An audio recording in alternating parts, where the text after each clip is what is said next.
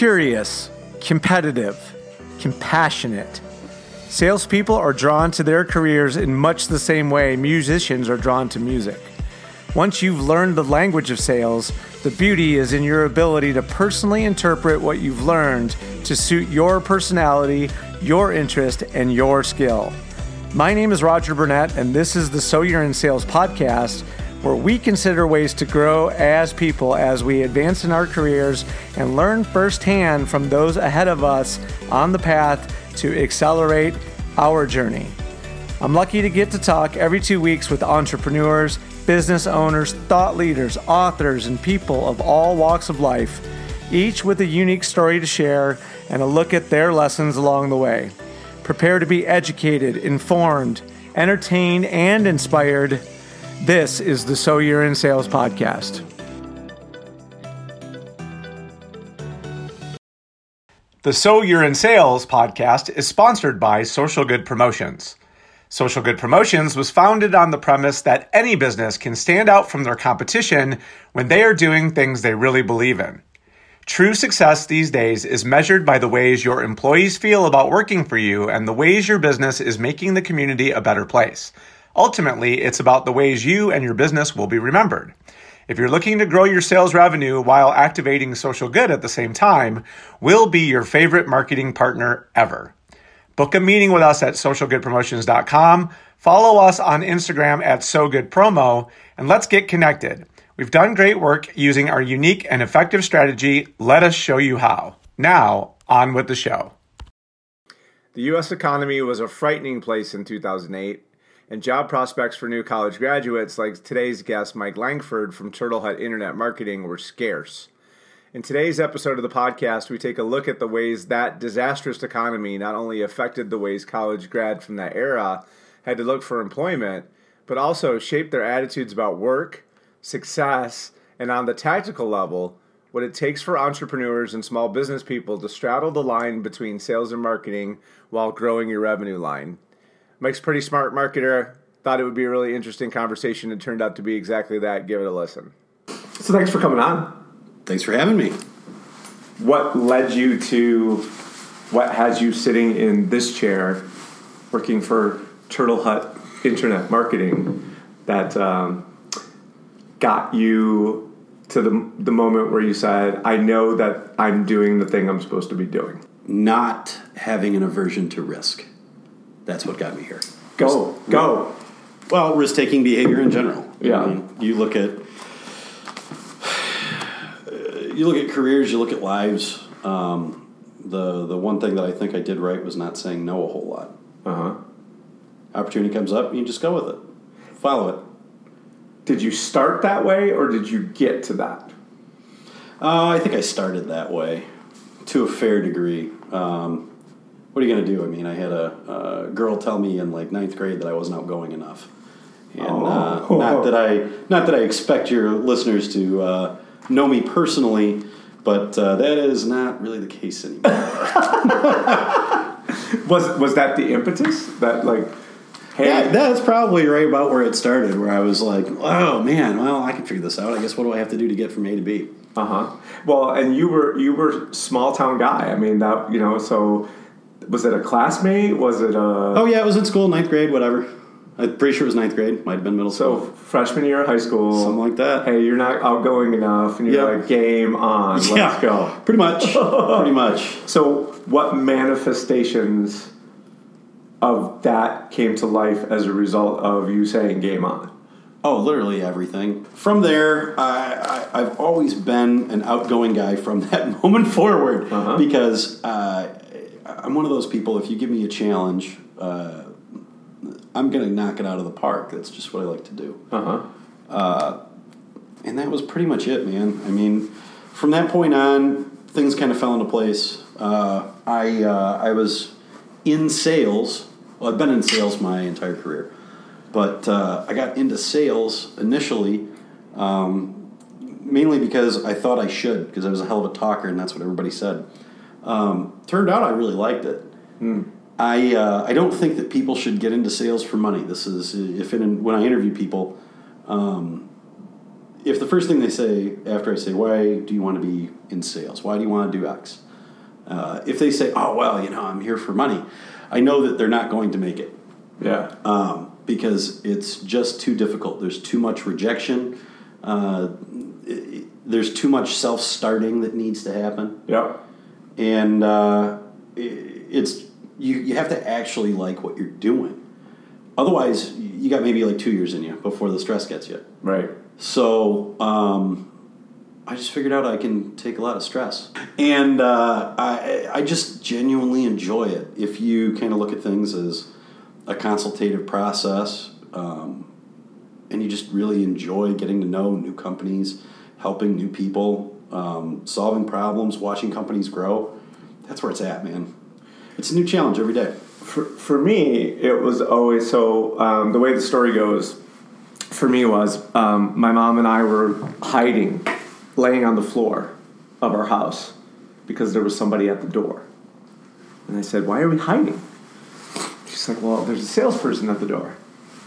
And I said, "Well, but Mom, lots of people come to the door. The mailman Chuck comes to the door. The newspaper guy comes to the door. We don't hide from anyone. Why are we hiding from this new term?" Yeah. And she said, "Well, salespeople don't go away. They try to sell you things that you don't need. They won't leave until you forcefully make them leave. So I would rather avoid the interaction in its entirety than to be, have to go through it." So let's just say I was 7 then. So imagine 11 years later when people start saying, "Oh, Roger, you'd make a great salesperson."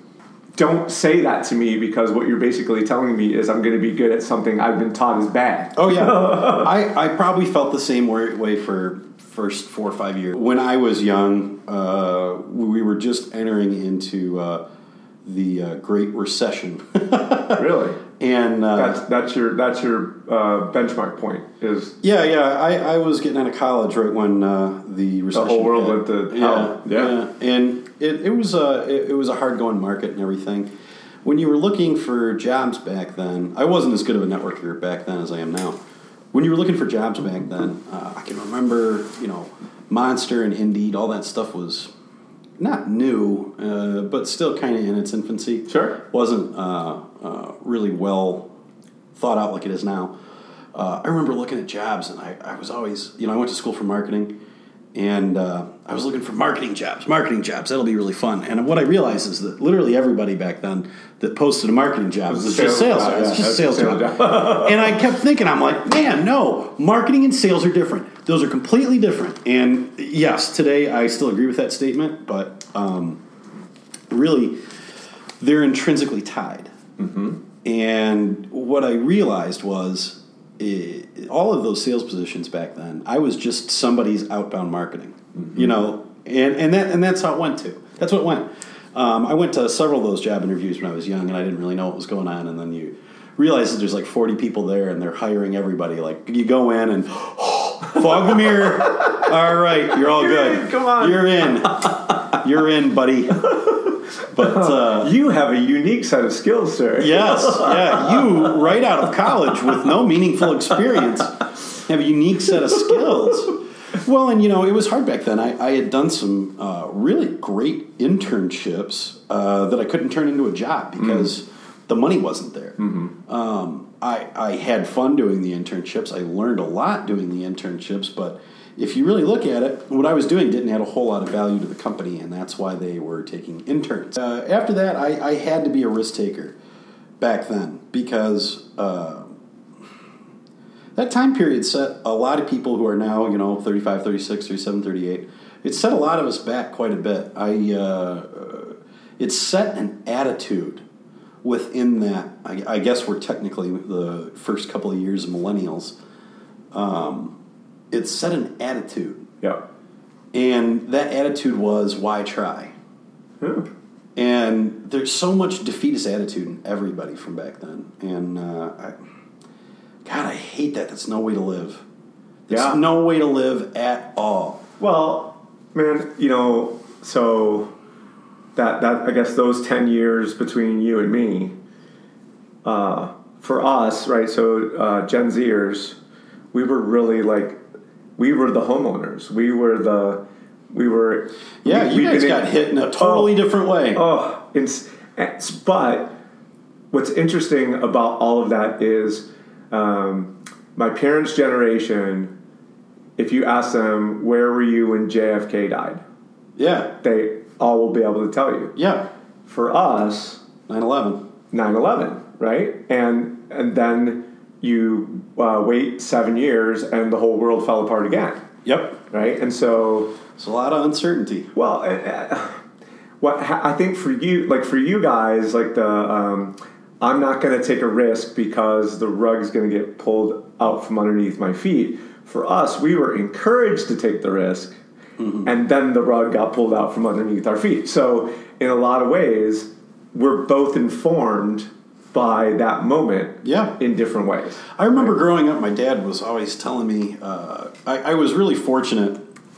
I had parents who talked to me like an adult. Novel concept, I know. But, I was lucky. I learned a lot about money. I learned a lot about investing. I learned a lot about work from my parents. And I don't know that that's true with everybody, but it definitely was for me. And I remember my dad telling me, oh, man, property, it's always a good investment. It's always going to rise. Because he'd lived his entire life that way. You think about that baby boomer generation where...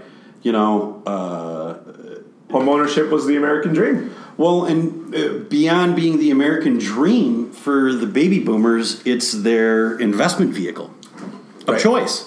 Land, they're not making any more of it. That's the always the thing. Right. So it was just different, and I had to hustle because I wasn't going to be one of the defeatists. I really didn't like mediocrity. I really didn't like working in a restaurant.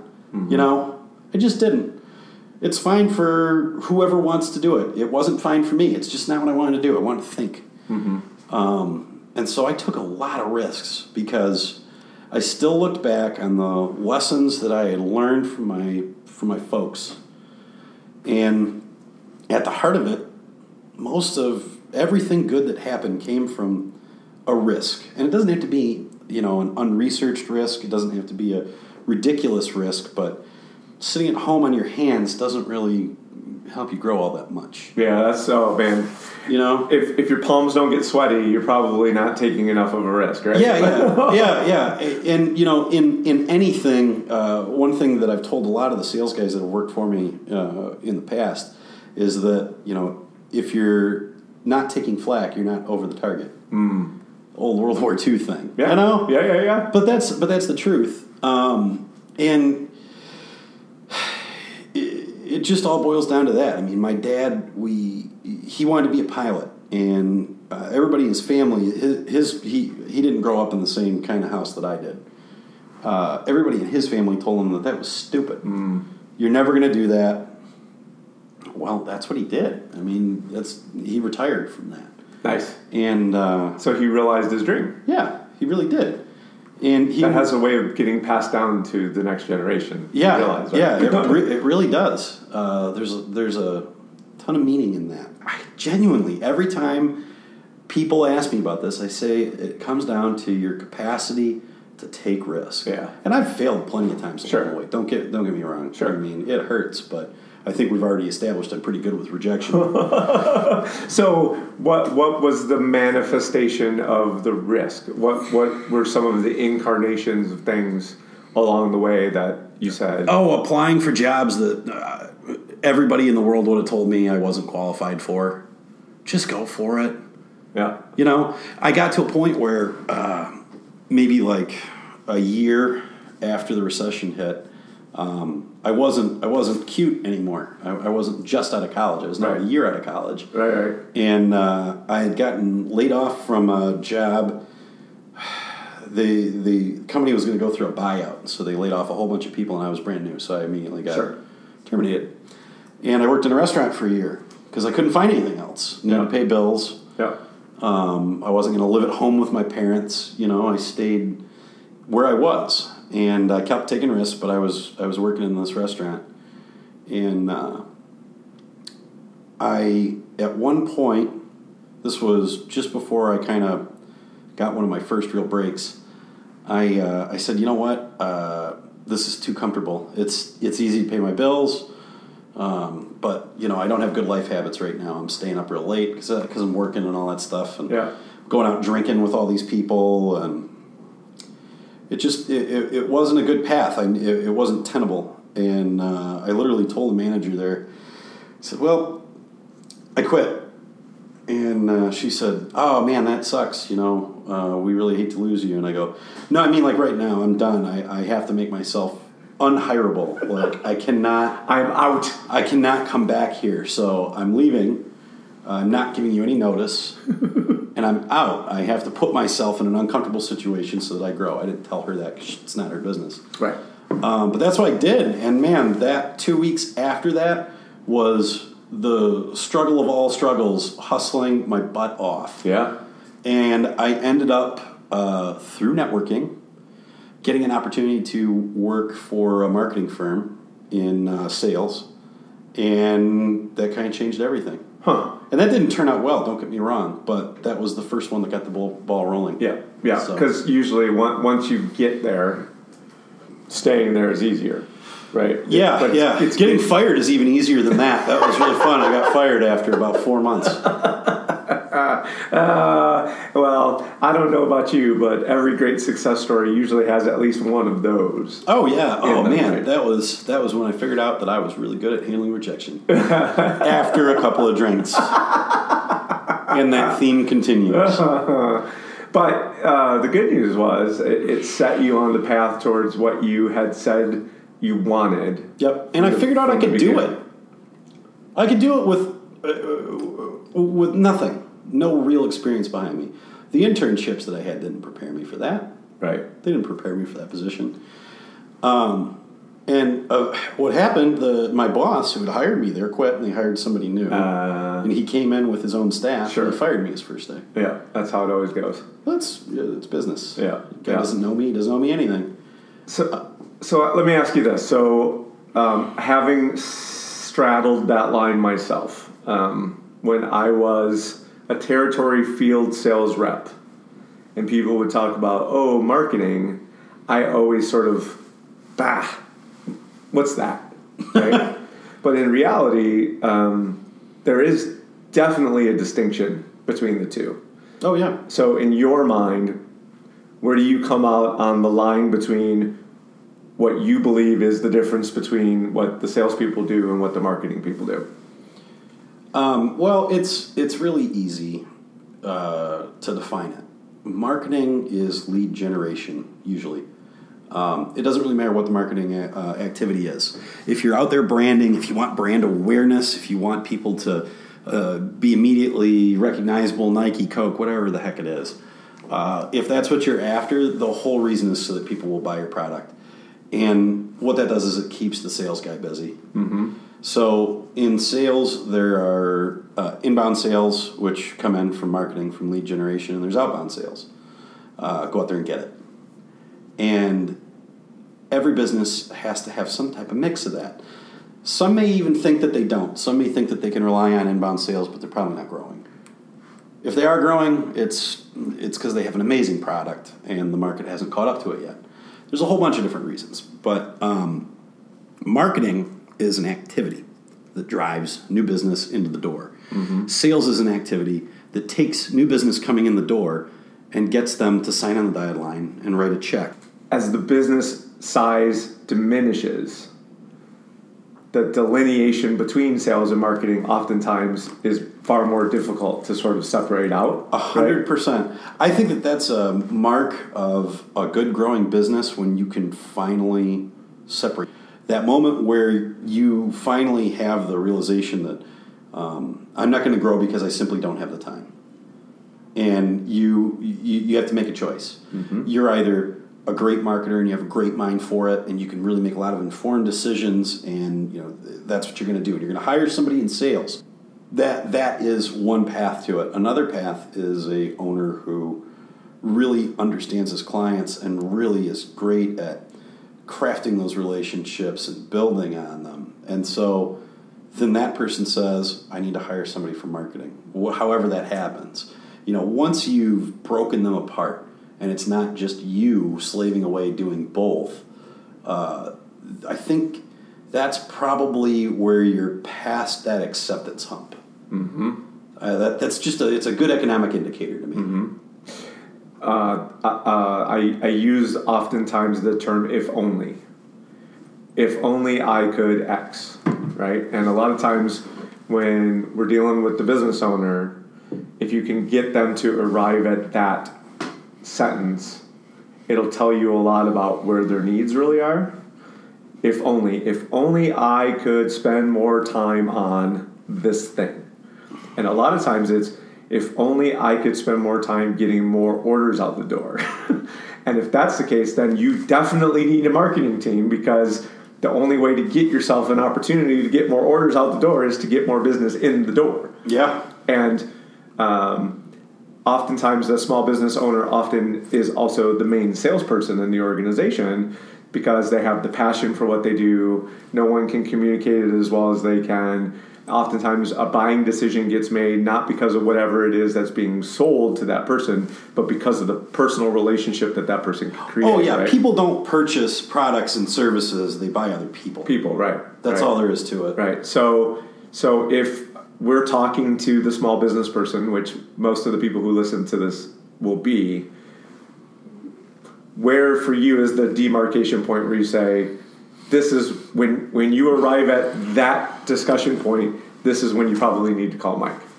I think you're pretty much right on the money there. The if only, I think that's a good statement and a good way of thinking of it.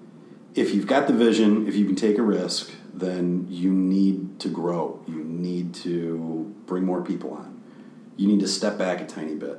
No one man can do it. And even if your business is what you consider small, you have to offboard some responsibility somewhere. Mm-hmm. Mike Rowe said at one point, don't follow your dreams.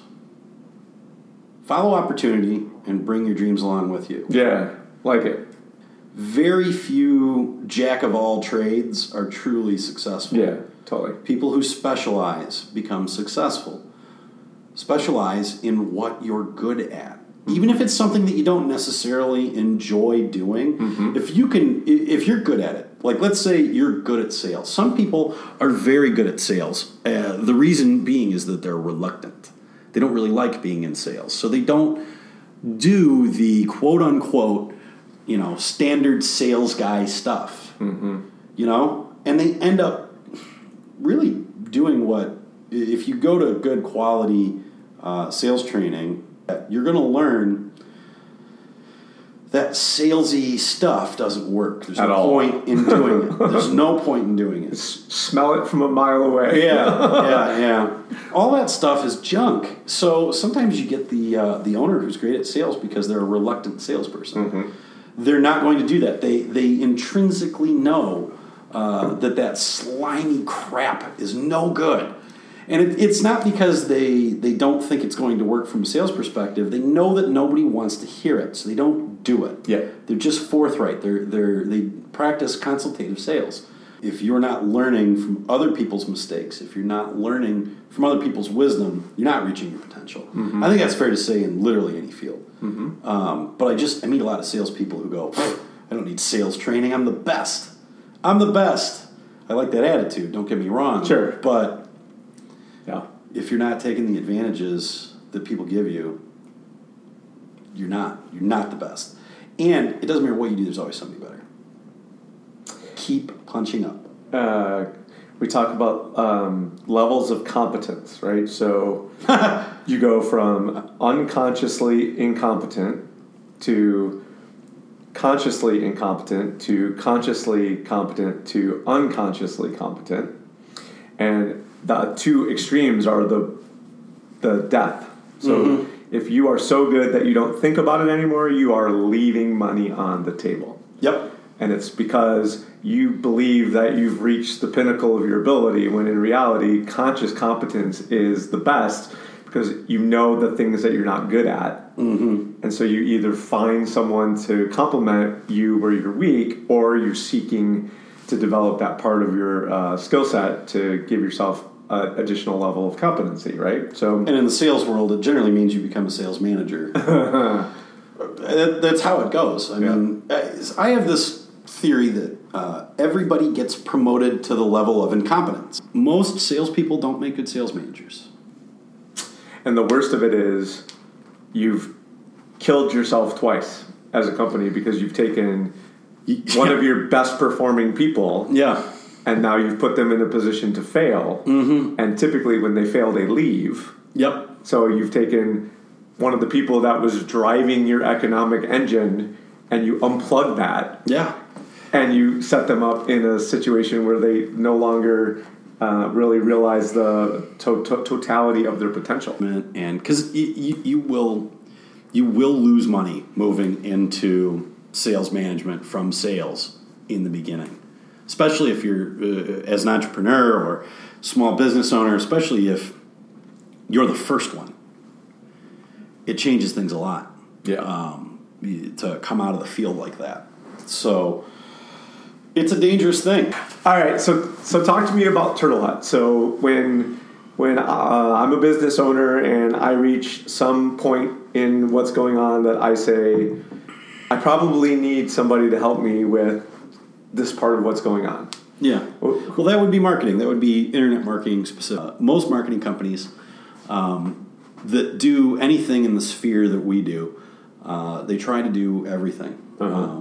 They want to do branding. They want to do strategy, because all of this it's a line item when you're going to charge a client. That's all there is to it.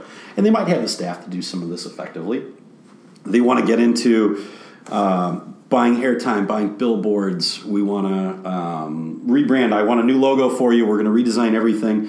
We need to do a user experience study and figure out what colors we should be using. And we're going to do this. We're going to do that. Oh yeah, sure. We're gonna bring in leads too. All of these activities ostensibly bring in more business. Mm-hmm. We know that those are not our strong suits. My strong suit is finding a return on investment directly, very directly. Has to be quantifiable with data. The easiest way to do that is online. If you're going to market, you've got more robust data online. I can follow somebody from their first click to their phone call to their web entry. I can figure out if they become a sale or if they were simply a lead that didn't turn into a sale. I can shift budgets between different campaign activities that lead to a higher probability of a sale. I can do everything that we do with an eye on a cost per acquisition for a company. Okay. And then I can get all that data together and hand it to the company and say, here, what do you think? Well, the whole strength, I should say, of internet marketing is having that data where we can say, hey, this is what we are seeing come through the front door. What are you seeing on the other side of the door? Uh-huh. And there are disconnects. At one point, we had a client who they were in a home service industry, and we're seeing like 40 leads a day going in the front door. And none of them are coming out the other end of that door. Huh. And so we have an angry client. Says, hey, what in the hell? And we said, well, let's see what's going on. Like, I want to look into your business just a tiny bit on the other side of the door because I know exactly what happened on my end. So we started listening to the recorded calls because we're doing call tracking. It's another data point for us.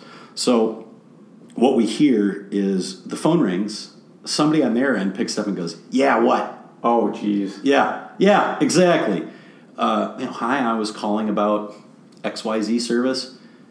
Yeah, schedule an appointment. Tuesday, 2 p.m. Oh, boy. Tuesday, 2 p.m. That's it. Okay, see you then. And not even that. I can't even make myself as curt as this was. Yeah. And so you have to imagine if that's your first client experience, you're going to be batting zero right there. Mm-hmm. So a couple of quick changes and a couple more months go by, 40 are walking in, and they're actually making it there. Right. So, and it was because we had that information. Mm-hmm. And I can't get a real deep dive on every company. I don't know what your sales team does. I don't know what your sales process is. I mean, I do. When we are with a company, we like to have this insight into what's going on the other side of the door. But my data points only go so deep. Right. Data is very important. if I have a client and they say, well, I'm using a CRM and everything that you send me goes in here and I can track it all the way to the sale. I love that. Sure. I absolutely love that. Yeah. That's great data for us. We can be more successful. With a lot of other avenues in marketing, in advertising specifically, that's not necessarily data that people want to see because you get products pushed that aren't there because they have the best return on investment. They're there because they have the highest profit margin. Sure. You look at advertising inventory and that type of environment. All they really care about is selling their inventory. Yeah. I need a jeweler's tool, and I'm going to sell you a hammer because I get more money on the hammer than the jeweler's tool. Because I sell hammers, and if I sell you a hammer, you'll buy nails. Right, exactly. Yeah. So if I'm listening and I'm considering that perhaps maybe this is a skill set that I'm lacking, that perhaps this would be an ad for me within the tool belt that I'm actually in need of, what would be the first 3 things you would want people to be thinking about if they were going to try to make that decision? What would be the elements of what would go into somebody arriving at the conclusion that this is something that they should be doing?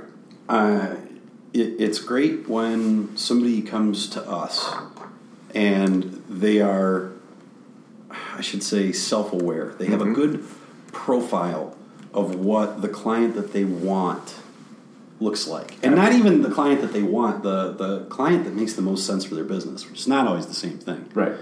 When a client really understands their numbers, this is a thing, everybody understands that, if you don't know the numbers of your business, then you don't really know your business. But some people understand it a little better than others. Mm-hmm. I'm a big picture guy, plain and simple. This is why I work on the strategy team, and I'm not an accountant. My wife's an accountant. She knows all of this. She's very, very much into the details. The strategy guy needs an accountant. The strategy guy definitely needs an accountant. But should not try to be the accountant. Absolutely not. Online marketing, it's really like a faucet. You have an ad budget, and I'll tell you this right now to anybody listening. If you're working with a company that is charging you based on your budget, don't work with me. Don't even call me. Don't get me wrong here. There should never be any incentive for your marketing firm to make you spend more money. It should not be based on your ad spend. It should simply be a management fee. We do the marketing work. The ad spend comes directly from you. Mm-hmm. There shouldn't be anybody involved in that. Mm-hmm. Because if you hand over, say, $1,500 to a marketing firm for ad spend and they have a margin on that, even if you know what the margin is, there's so much trust that's going on here to know how much was really spent on the ad spend. Right. And is it really in your interest to spend more? Because there's a point of diminishing returns, just like everything. If you think of advertising online, it's basically eBay. We're bidding on individual clicks. We're bidding on clicks for people. We're bidding on clicks based on the industry, based on the keyword. There's all kinds of things that go into this.